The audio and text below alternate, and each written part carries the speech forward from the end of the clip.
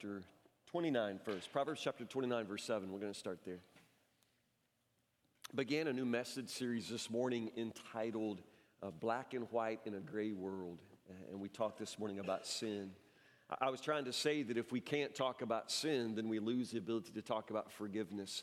And if we somehow no longer call people to recognize that they are sinners, it's not that we're loving them. We're actually making them unredeemable. Because if people won't come and confess their sins and become right with God, then they cannot be forgiven, cannot be saved. It is important that we preserve the ability to use the language of sin. However, I also said that as a church, we had sort of in some ways abused that language and forfeited that right by our own hypocrisy and by our tendency to call things sin just because we don't like them and not because God ever forbids it. And then I called the congregation to a time of confession and response at the end. Had a text message waiting for me at lunch, a person who said they were at the altar today and were able to lay sin down at the altar like they'd never done in their whole life. So beautiful. Part of what we want to do in this series, though, is give you the opportunity to talk back, to ask questions and respond. And so I want to start some of that tonight. Any of you have anything to say, a testimony, a response, a word based on the simple word this morning about sin and confession? Anything? Let's move right into Proverbs chapter 29, verse 7 then. As I said, from now I want us to talk very specifically about things that are right and things that are wrong, and try to be bold enough to talk about what is absolutely right and what is absolutely wrong. It gets very difficult. I will say that, very, very difficult.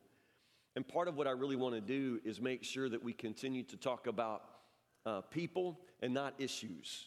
When you talk about issues, then it's really easy to get abstract and very easy to forget how to love. But when we continue to realize that we're talking about people and the way they suffer and the way they're in bondage, then perhaps it will help us continue to keep the Spirit of Christ. I want us to start by simply talking about one of the sins that the Bible condemns most clearly and most often. However, as preachers, as churches, we rarely condemn or preach in the same voice that Scripture uses. A simple verse, Proverbs 29, verse 7 says this: "The godly care about the rights of the poor, the wicked don't care at all." The godly care about the rights of the poor. The wicked don't care at all. Go back and read the Old Testament. Read the Old Testament prophets, and before God would usher judgment on the kingdoms, you'll notice that almost always their sins had something to do with mistreating the poor, with trampling the rights of the poor. It's a very, very common outrage on God's part to discipline, to judge a nation, to judge people because they are unkind to the poor. It is not a small or minor biblical theme. It may be one of the most major biblical themes, that God cares about what happens to the poor. So why do you think, if that is such a major theme in God's word, it is such a minor theme in our preaching, and I'll take blame for that, in our preaching and in our lives? Why do you think?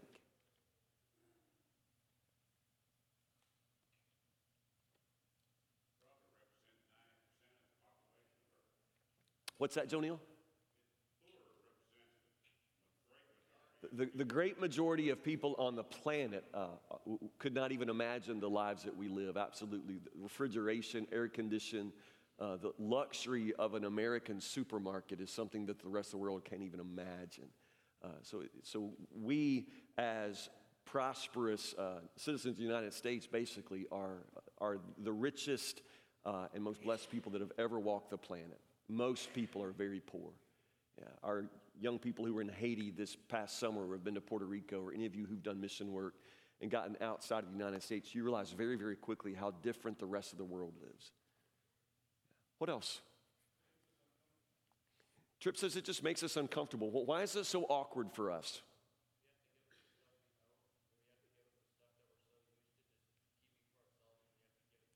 Yeah, because inevitably we realize that we have enough to share, and then it might cost us something, and most of us don't really want to think about turning loose of anything that we've worked so hard for, or at least that we've grown very, very accustomed to having. Yeah. What else?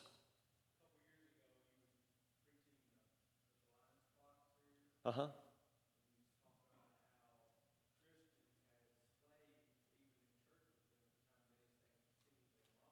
Right.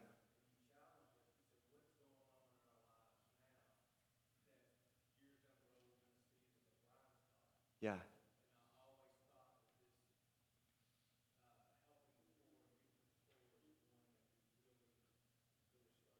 Yeah, one of the areas in which the church as a whole and many of us as individuals, we're just blind to the fact that we really do not consider the poor. Yeah. Yeah, Ken.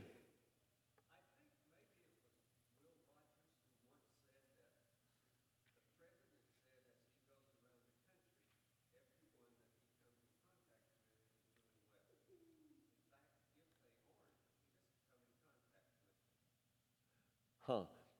At that time, the President of the United States, everyone he came in contact with was doing well, and if they weren't doing well, he didn't come in contact with them.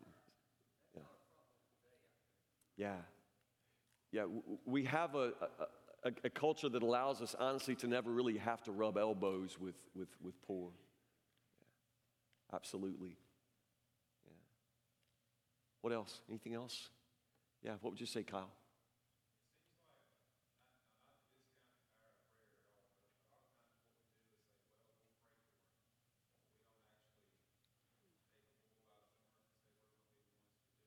Yeah. Often our response is, I'll pray for you, we'll pray for them. But prayer doesn't put food on the table sometimes, especially when Scripture tells us to do things very practically. Yeah. It's part of what I love about our work in Indonesia that we start with clean water. We're trying to help them in the way they most need help and then offer the water of life. But when they have no clean water, simply to begin preaching the gospel seems to be a little tone deaf. Manisa, was your hand up, or Jack, was it?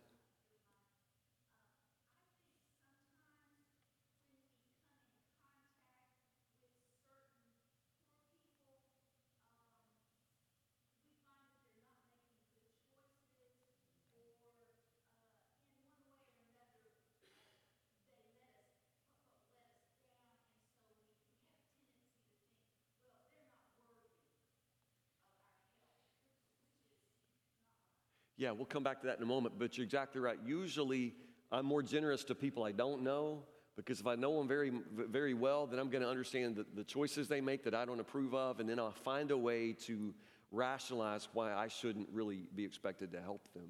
Yeah, I let myself off the hook very easily. Turn now to 1 John chapter 3. Let's dig into the preaching passage for tonight. 1 John chapter 3. I'm just asking you to listen with a very tender heart tonight to what God's word says. Again, it's difficult for us to hear because we are so accustomed to tuning this message out. 1 John chapter 3, verse 11. 1 John chapter 3, verse 11.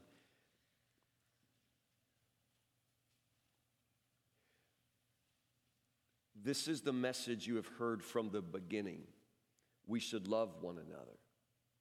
Okay, just let that sink in. This is the message you have heard from the beginning. In other words, this is something that has never changed and will never change. This is a fundamental of what God reveals to us. This is the message you have heard from the beginning. We should love one another. We must not be like Cain, who belonged to the evil one and killed his brother. And why did he kill him? Because Cain had been doing what was evil and his brother had been doing what was righteous. So don't be surprised, your brothers and sisters, if the world hates you. If we love our Christian brothers and sisters, it proves that we have passed from death to life. But a person who has no love is still dead. A person who has no love is still dead. Anyone who hates another brother or sister is really a murderer at heart. And you know that murderers don't have eternal life within them. We know what real love is because Jesus gave up his life for us. So we also ought to give up our lives for our brothers and sisters. If someone has enough money to live well, okay? If someone has enough money to live well and sees a brother or sister in need but shows no compassion, how can God's love be in them? Dear children, let's not merely say that we love each other. Let us show the truth by our actions. I've told y'all this story because it's pivotal in my life. It may be the moment I really felt called to be a pastor. I was in the car with my grandfather. His name was L.D. Pearson. My grandfather was a great man. I loved him, and I imitated him in a lot of ways, which isn't necessarily a good thing. My grandfather was a pretty harsh man, but I loved him. I loved him. And he was also a good man. I was riding with my grandfather, L.D., and we were going by our preacher's house. The preacher at the time, his name was Philip Masters. He was old school preacher, Baptist preacher, kind of the Glendale model. Brother Phil mowed his yard in a suit. Yeah, I mean, he just did. I mean, you think I'm joking. He just did. He felt like preachers should always be preachers like that and should always have that sort of dignity. And he dignified the pastorate by always being that man. He always wore a suit. I might see him take his coat off, but I don't remember ever seeing him without a white shirt tucked in, navy blue polyester pants. I mean, he was just that guy, that man. My grandfather was not a church-going man at all, never professed to be a Christian at all. But one day we were driving and we were turning the corner by where Brother Phil lived. The church parsonage is on the corner there in Franklin, probably Lemon and Orange Streets, if those make a corner, right in there. And as we were driving by, Brother Phil stepped out of his front door barefoot. Okay, that's, I mean, you never saw any part of Brother Phil's body, that's not draped in navy blue polyester. I mean, that's just Brother Phil. He stepped out barefoot. And my grandfather said some words that I can't repeat in church, but basically what he said was that fool probably gave his shoes to some idiot in the projects. That's what my grandfather said. That fool probably gave his shoes to some idiot in the projects. And I'll just say he didn't say fool or idiot, but you get it, right? I mean, he was using other words. That fool probably gave his shoes to some idiot in the project. And I remember, I was a very young child, but I remember distinctly thinking three things went through my head at that moment. The first thing was, my preacher has the whitest feet I've ever seen in my life. I mean, they were, just white feet. I mean, they were white. They'd never been outside of socks ever, just white. I thought those are the whitest feet I've ever seen. I also thought, if Philip Masters gave his shoes to somebody in the projects, he is not a fool, but he is a great and generous man, and I want to be like him. I remember thinking that. It's the moment I probably decided not to go my grandfather's way and to go Brother Phil's way. If he gave his shoes to someone in the projects, then he is a great and generous man, and I want to be like that. And the other thing I thought, which is just a kid's mind, I'd always heard that verse, how beautiful are the feet of those that bring good news. And I thought at that moment, that must be what that verse means. It's just a kid's interpretation, but I remember thinking, beautiful feet. Just beautiful feet. So let me ask you this. Explain my grandfather, because honestly, a lot of people think like he thought. Why would anybody think it foolish to give your shoes to somebody in need? Why would a person like that be ridiculed? I mean, why would my grandfather somehow say that the thing? And again, I loved my grandfather. He was a good man. He was just rough, but why would anybody say it's foolish to give up your shoes if somebody needs shoes? Talk to me. Where does that come from?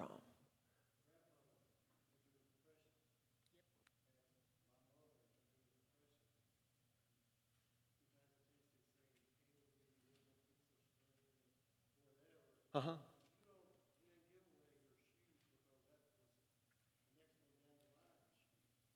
Huh. So for those who were raised in the Depression, the idea was in families, you didn't throw anything away because you had to pass them to the next person. So you couldn't give them away outside the family. Yeah, maybe some of that. I know my grandfather had known extreme poverty of his own. Perhaps there's some of that. I must keep it because I may need it. Well, what else?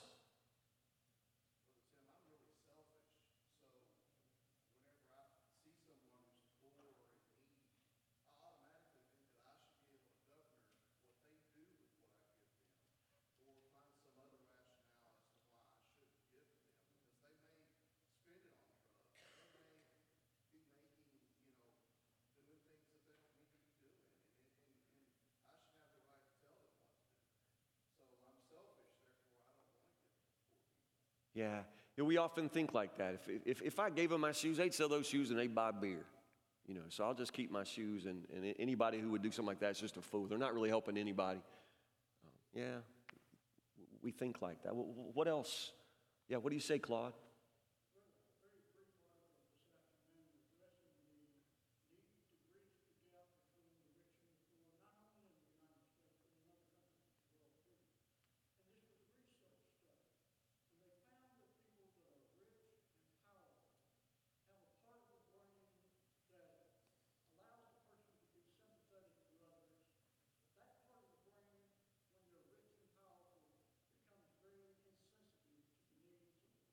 Hmm.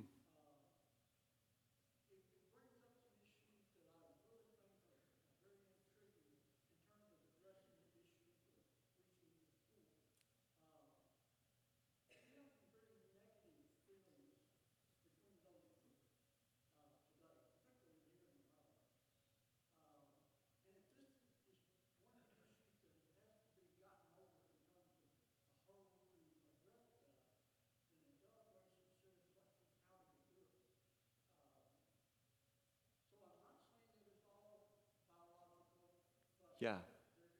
But brain studies of wealthy folks suggest that they literally think differently about the poor, and they lose some of that ability to feel compassion. Yeah. It's interesting. Doesn't excuse us, but it's interesting. WB.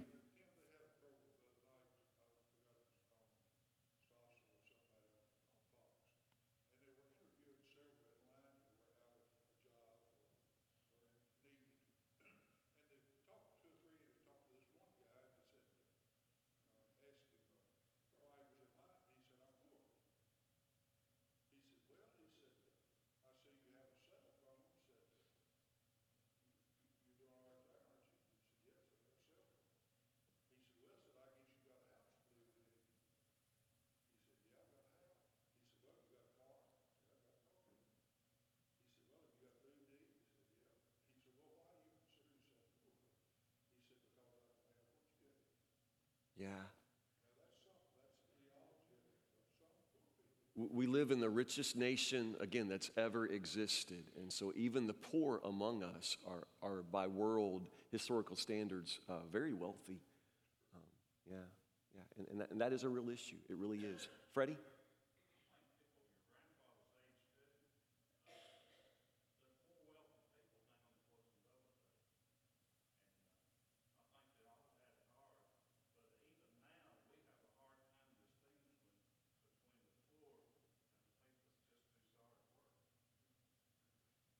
Yeah. And what you're saying sounds harsh, but honestly, there's something biblical about that. Paul says if a person doesn't work, then they shouldn't eat. And they shouldn't be allowed simply to live off the work of others. I mean, that's a biblical principle. It is. Yeah, Ken.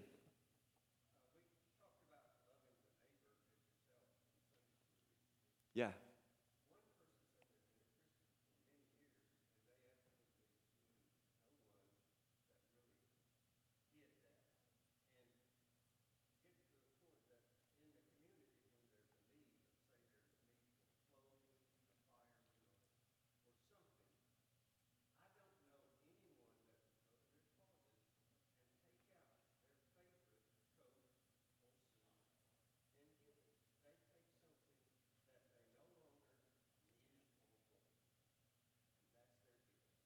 Yeah. We often simply give what we no longer need or want. Yeah. That's why if we have a food drive in March, we'll get 20 cans of canned pumpkin. Where'd all that canned pumpkin come from, people? You bought it in November. You never made the pumpkin pie. So when it's time to clean out your cabinet and give to the poor, and I just got to ask, what are they going to do with your canned pumpkin? But we feel good about that. I'll tell you, someone who did do exactly what you're talking about, Ken, is Eric Walker. There was a man who came to Franklin Community Church that did not have clothes to wear, and Eric gave most of his closet to this guy, including his best suits, which was funny because Eric had been wearing these suits for years, and all of a sudden, here's this guy on the front row wearing Eric's. That's Pastor Eric's suit. Eric gave it all away. He just did, and what a great and generous man. As you know, one day a lawyer a religious lawyer asked Jesus, what's the greatest commandment? And what did Jesus say? Well, it's really two commandments in one. The first is to love the Lord your God with all your heart, mind, and soul, and then love your neighbor as yourself. And again, he's a lawyer, so he's thinking, and he really wants to understand the way you dissect the law. So the lawyer asks a follow-up question. And what's his question? Well, who's my neighbor? Who's my neighbor? So Jesus then tells a story, and the story he tells is the story of the Good Samaritan, and it's a story about a man who falls among thieves, as you know, and he's beaten and left on the side of the road, and then the religious fellows pass by with different rationales of their own, and then finally a Samaritan comes and sees the man in need. He puts him on his donkey, takes him, provides for him, checks him into a hotel, pays his bill, and then Jesus says, now, to whom was that man a neighbor? You understand? It's interesting, when the lawyer asks the question, who's my neighbor, you get the idea that he's trying to find a loophole. When the greatest commandment is love your neighbor as yourself, then you just got to figure, okay, who's my neighbor?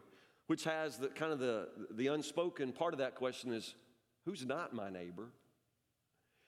And so therefore, what we're really trying to do is find a way to excuse ourselves from really having to be very involved in the lives of very many people. Who's my neighbor? Jesus turns that question upside down. He doesn't really answer the question so much as who is my neighbor, but Jesus turns it around in such a way where the answer becomes anyone who is in need is your neighbor. Anyone that you even pass along the road who seems to need something that you can offer, that person is your neighbor, and love obligates you to help. That's Jesus' parable. I think it's a fair interpretation. I think the bottom line is the world and the church is just full of bad Samaritans. We tend not to help. When we see someone in need, we tend to look for ways to excuse ourselves, to somehow remove ourselves from the responsibility of showing actual love. Then come back to the scripture with me. What does love have to do with salvation? Start in verse 11. This is the message you have heard from the beginning. We should love one another. Verse 14, if we love our Christian brothers and sisters, it proves that we have passed from death to life. But a person who has no love is still dead. Explain it to me. What does love have to do with my salvation? To the point where John says in this passage, love is the proof. If you really want to know for sure whether or not you've passed from death to life, if you really want to know whether Jesus has saved you, then here's the thing, you look for love. Love's the proof. What's love got to do with it? I'm sorry, that's a song. Yeah, I'm sorry. And now it's in my head. Yeah, I'm sorry. Yeah. My favorite theologian, Tina Turner, says, what does love have to do with our salvation? How is it such obvious proof? Because it begins with God's love. Yeah, absolutely, Juliana. For God so loved the world, it begins with God's love. So God's love flows out in what direction?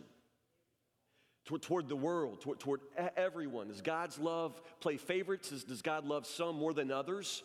No, God's love just pours out toward all. So God so loved the world that he gave his one and only Son, that whosoever, do I need to preach that sermon again? Whosoever believes in him shall not perish, but have everlasting life. Salvation begins in the very heart of God, a great heart of love. And then it's demonstrated. God demonstrates, Romans 5:8, God demonstrates his love for us in that while we are yet sinners, Christ died for us. So it's not just that God's great love has him to send his Son. He demonstrates, he proves that love by laying down his life for those of us who are strangers, who are actually his enemies, according to the book of Ephesians. So how do you define love? What's love look like when you define love based on God's own example, the example of Christ? What does love do? Love sacrifices for who? For whosoever. Yeah, absolutely. But especially those who are the stranger, especially those who are the enemy. This is the amazing part. Jesus doesn't just lay down his life for the religious people or for the Jewish people. He lays down his life for those who would spit in his face. You understand? He lays down his life for the very stranger. So verse 16, we know what real love is because Jesus gave up his life for us. So what is real love? What's an example of real love? Yeah, someone who sacrifices for others. This is what love looks like. It sacrifices for others. Now, it is easy to say you love somebody that never requires any sort of sacrifice, any sort of patience. But real love is demonstrated. Real love is seen. It's exemplified whenever you see an example of sacrifice. We know what real love is because Jesus sacrificed. He gave up his life for us. Okay? Y'all look happy, but let's go to 17. So, if anyone has enough money to live well and sees a brother or sister in need, but shows no compassion, how can God's love be in that person? Okay, well, the lawyer in me wants to say, well, what is enough? Okay, well, what is enough? If anyone has enough money to live well, how much is enough? It's an awesome question. And how much is it? Who gets to say how much is enough?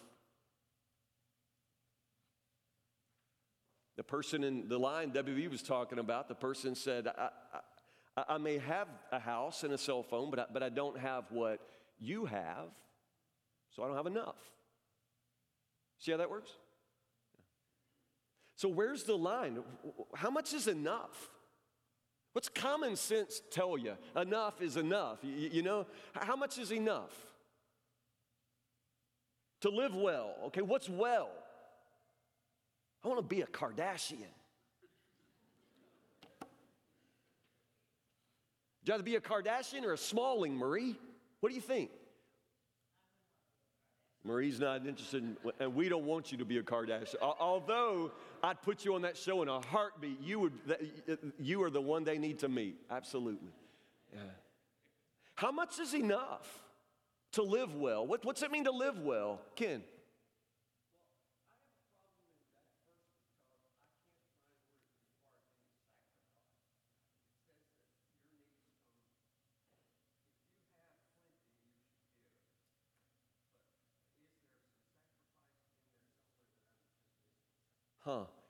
Because Jesus' standard was sacrifice. You give up yourself for others, but at this point, it doesn't seem to even ask for that much.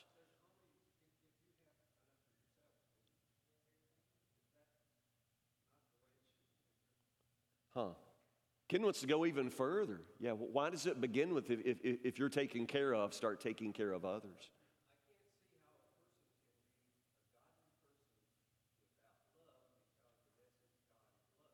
Exactly. And that's what John says. How can you be a godly person and not have love? So what's it mean? Enough to live well. What are we talking about? Did those of you who just got back from Haiti, did those people live well? I'm looking at you, Matt. There was a lot of poverty where you were, correct? Were they happy?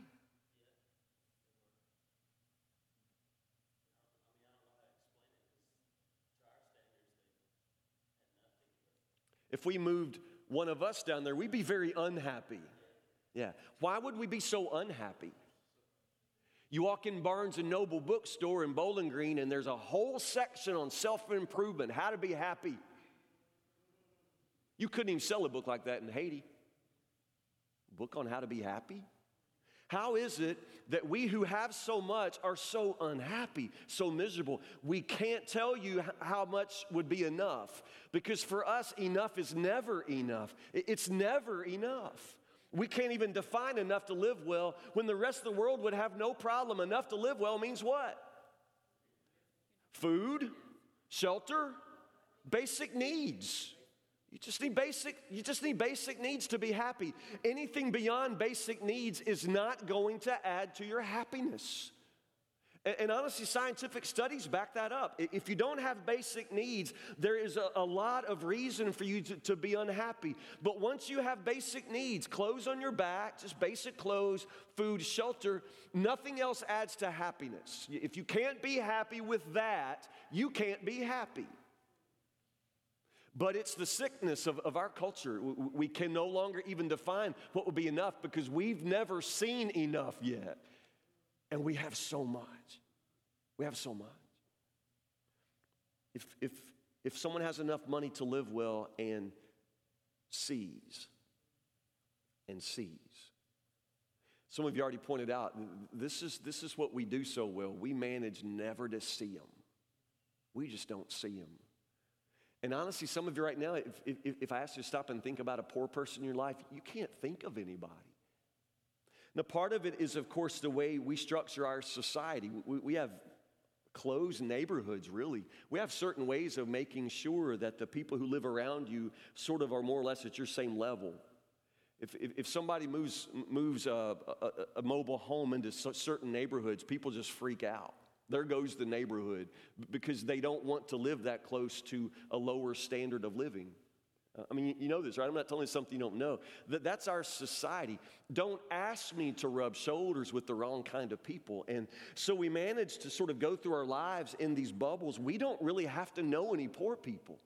And if we get behind one in the line at Walmart, we're just sort of fascinated by the whole, food stamp process or whatever. So many of us live so far away from that. We don't understand, but we think we know all about it.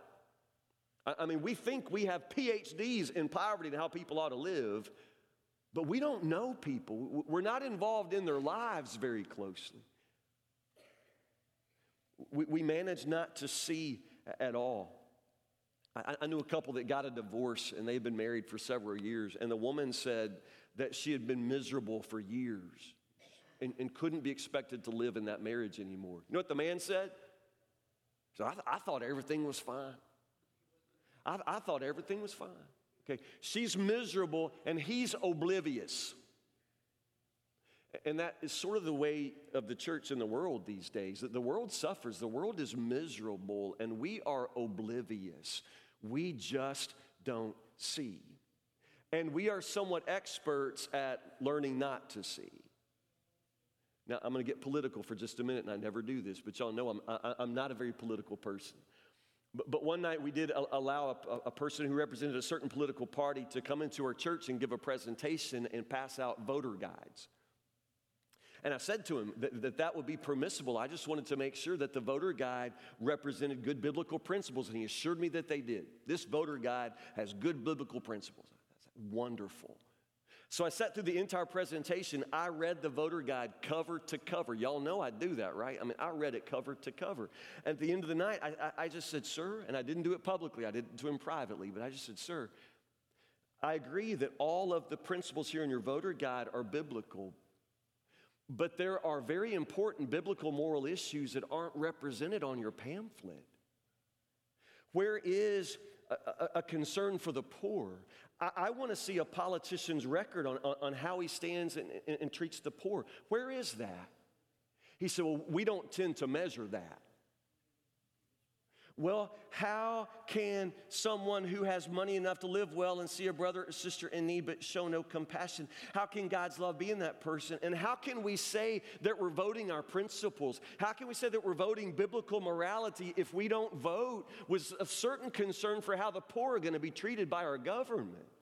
I mean, you understand? We have this amazing ability to just close our eyes and act like the poor don't matter, but they matter to God. They matter to God, and they must matter to us. How can someone who has enough money to live well, and that is every single one of us, you live well.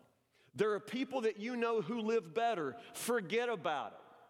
Just forget about them. Let them live. Let the Kardashians just be the Kardashians. Just let them go. Forget about them. You live well. You live very well. And if you have enough to live well and you see somebody who has less, just less than you, It doesn't mean they don't have something. It just means they have less than you. They might have a need for something that you have enough of. Then the Bible says, how in the world can you walk past that person? How can you not see them? How can you not share with them? And you say that God's love is in you. How can you not see? How can you not share? Dear children, let's not merely say that we love each other. Let's show the truth by our actions. Yeah. Ken actually put his finger right on it. The standard here is, laying down your life. Jesus shows us what real love is because he gave up his life. If I asked how many of you would die for somebody else, man, I'd die. I'd die for my neighbor. I mean, some of you really would. You'd die for somebody. Death is not the worst thing you can imagine. You'd go to heaven. You'd be fine. Death is not what bothers you. It's being inconvenienced. That's not a joke. I'm not joking. You die for somebody, but please don't ask one of us to go out of our way for someone. Just kill me, but don't ask me to share anything. Don't ask me to give up something. Don't ask me to slow down and pay attention to the needs of people and respond. I mean, just kill me. I'll die. I'll die for him, but don't ask me to be inconvenienced. Do you understand what I'm saying? This for us is the line we won't cross. And Ken puts his finger on that. That's all that the scripture really asks us to do. Show by your actions that you really love people. And that really comes down to sort of living a life where you forget about yourself. So your schedule and getting things done and accumulating more for yourself, it becomes less important than actually paying attention, seeing the needs of people around you. Now, they may have certain things, but you may have more. You may have enough. And the Bible gives you this certain obligation to look back at people who have less and you help them. How can you do anything else? Let's not merely say we love each other. Let's show the truth by our actions. Our actions will show that we belong to the truth. So we'll be confident when we stand before God. Our actions will show that we belong to the truth. If you want to talk about moral black and white, if you want to talk about objective right and wrong, let's start right here. It is wrong to have enough to live well and see somebody who is in need and not help them. That is wrong. And in biblical standards, it is one of the most serious sins that God ever judges. And he judges it severely. And if that is true, you and I should be judged very severely. We live well. We don't share enough. So very practically, as we close, what can we do? People like you and me, what kind of changes could we make? What could we actually do? We want to show by our actions that we belong to the truth. What can we do? I mean, what do I have to do? Maybe Brother Phil saw somebody who needed shoes. I don't know anybody who needs shoes. Yeah. Freddie, was your hand up? Was your hand up? It was JC. Okay, JC.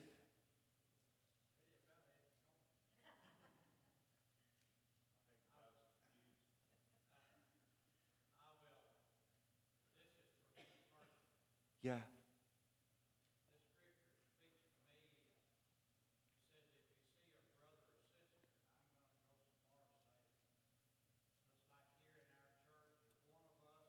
Yeah.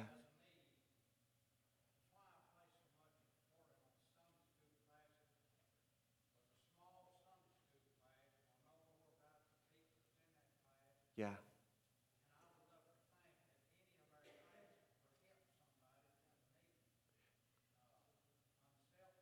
Yeah. It's a lot easier to care for each other in smaller groups. Yeah.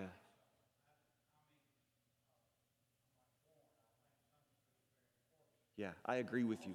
Yeah.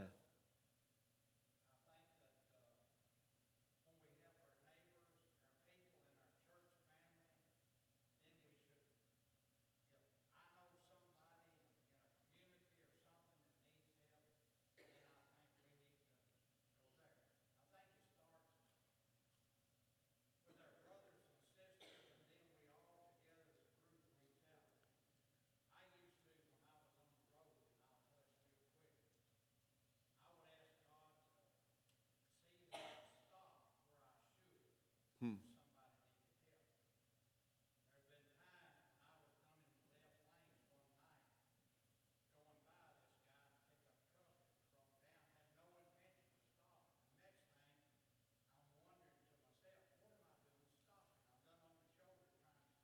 Hmm.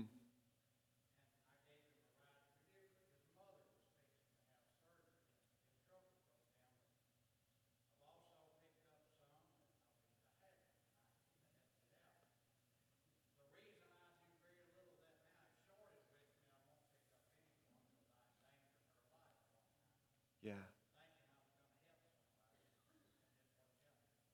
But when you were on the road as a trucker, you would ask God to help you stop at the right places, be at the right place to help somebody.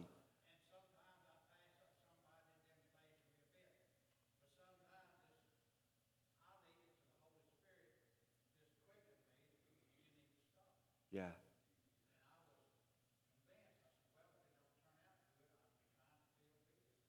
Yeah.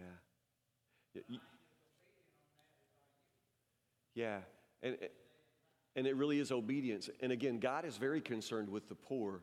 And that's why I think a lot of us say, I just don't ever hear God's voice. God never speaks to me. But do you not sometimes find yourself out in the world, at work or at the grocery, wherever you are, and you see somebody and a voice says, you need to help them. And you ignore that voice. And most of us do it all the time. We ignore that voice. That is the Holy Spirit. You think the devil would tell you to help people? You understand? But we often don't listen to God's voice. We don't want to hear what God says. It's so much easier to say, I just don't hear. But if you would say, God, open my eyes. Starting tomorrow, let me see the people in need around me. You'll see them. God wants you to see them, and you will see them. You just got to want to see. Jack.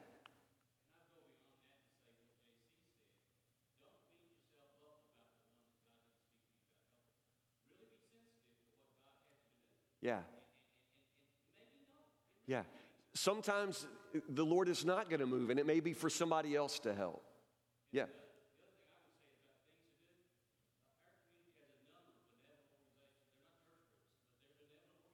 Yeah. Yeah. Absolutely. There are a lot of groups in our community who really do good work, good help. Yeah. Juliana. Right.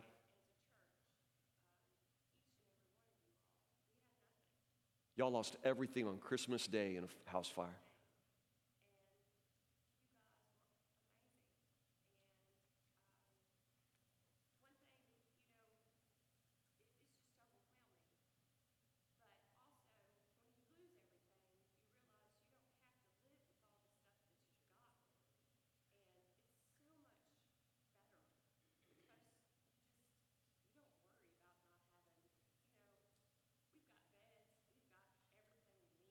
Yeah.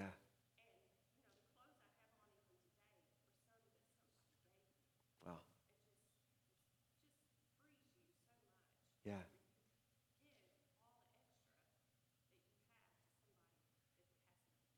Hmm. Yeah. It's tremendous to be able to help. It's also amazing to be on the other side of that and receive so much help. Yeah. Somebody else, Willie?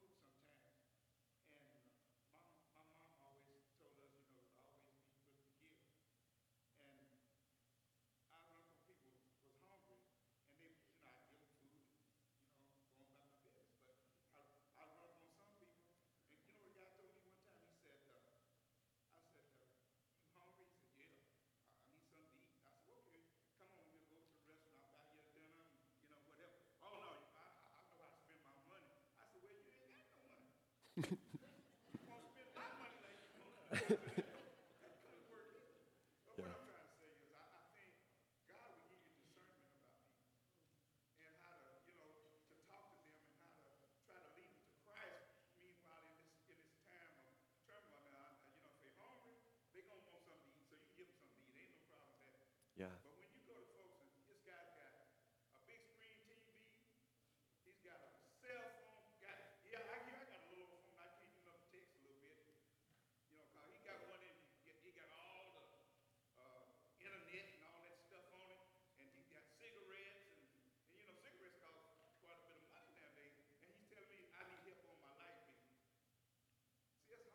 It is hard.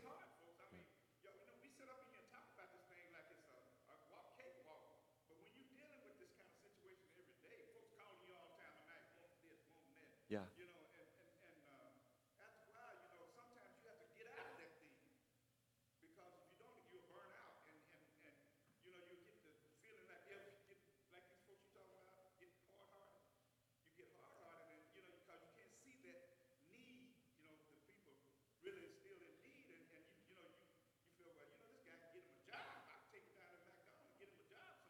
Yeah.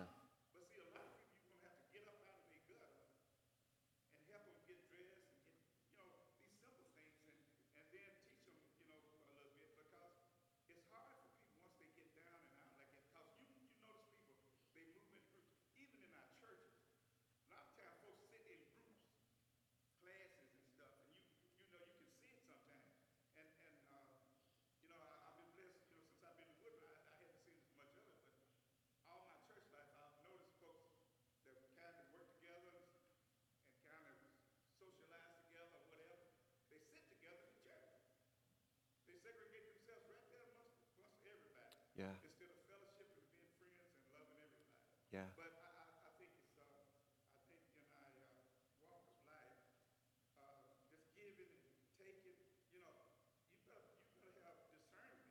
Yeah.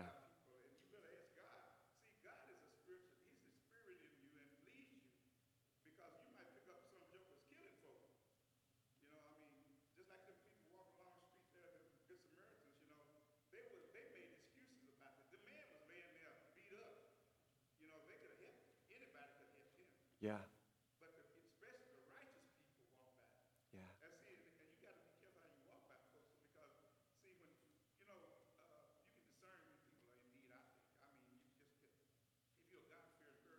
I think discernment's important, and I agree with you 100%. However, Willie Ray, for some of us, hearing you talk, that discernment becomes a really good excuse to never help anybody. And if you are that person who never ever sees anybody worthy of your help, there's something very spiritually wrong with you. And honestly, I don't know. I'm not maybe some of you are great discerners. I'm not, man. I am such a doofus. I am just gullible. And I will probably pick up an axe murderer and die on Three Springs Road. And y'all can all just say, that idiot, that fool. But honestly, I would rather make mistakes on the side of helping people than make mistakes on the side of not helping people. Because to have enough to live well and to see someone in need and not to help, you understand? You can't beat God-given. Absolutely, yeah.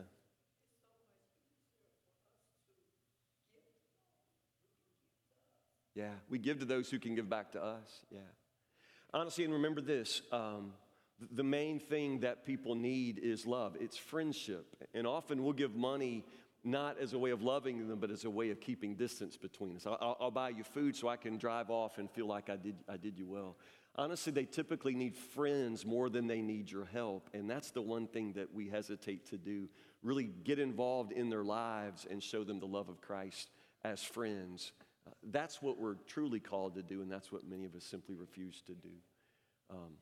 I'd like to just say a good word for Marla Hardcastle. Not that I want to praise her, but what she does with Emily's Closet and the reputation that brings to our church is pretty amazing. Marla has made a huge difference in the lives of young girls who need clothes. I know I know you don't want our applause, Marla, but that's just a really good example of somebody like us who said, I think there's something I can do. And she's doing it very, very well. And there are such a number of young girls who come through every single week. Marla's always at work over there. And there's so many people we're helping. And most of us don't even know about it. But it's a tremendous ministry that's of our church. But y'all know it's mostly Marla and the volunteers who help her. So help Marla. If you don't know anything else to do, help Marla. Bring women's, girls' clothes to her.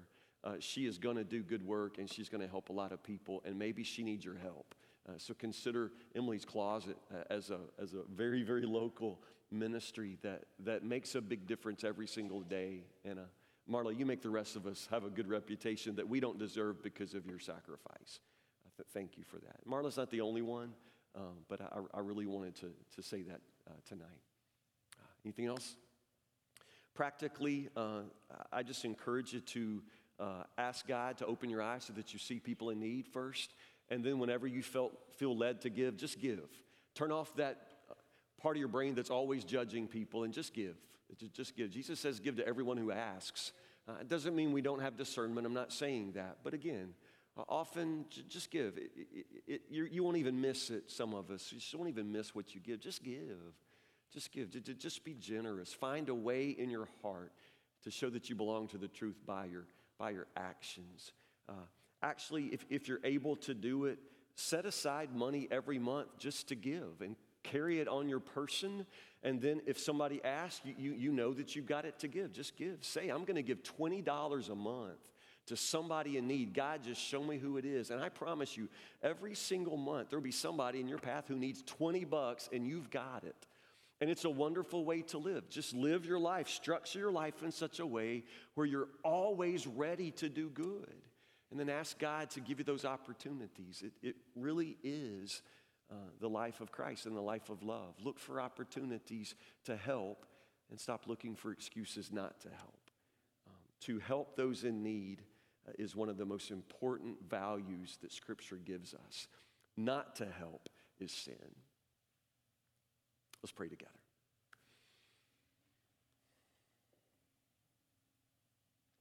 Lord, there are definitely those who would take advantage of others. There are those who won't work. There are those who aren't wise. There are those who are too lazy to scratch, as Winnie Mae Hopper used to say. But God, we are those who have known the love and generosity of Christ. Though we were sinners, Lord Jesus, you sacrificed your life for us. So Lord, help us to be willing to sacrifice for the sake of others. Help us, Lord, to know when enough is enough. Recognize, Lord, that we have plenty to share.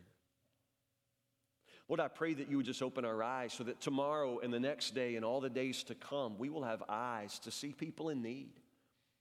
Most people don't ask, Lord, and some have just figured that nobody's willing to help, Lord, but we want to make a difference. We want to be salt and light in the world. So open our eyes, Lord, tomorrow. Help us to see people in need and help us to find in our hearts and find in our hands something to give. And then, Lord Jesus, make us to be cheerful givers. Pray these things in the name of the Lord Jesus who gave all. Amen. God bless you so much. Hey, next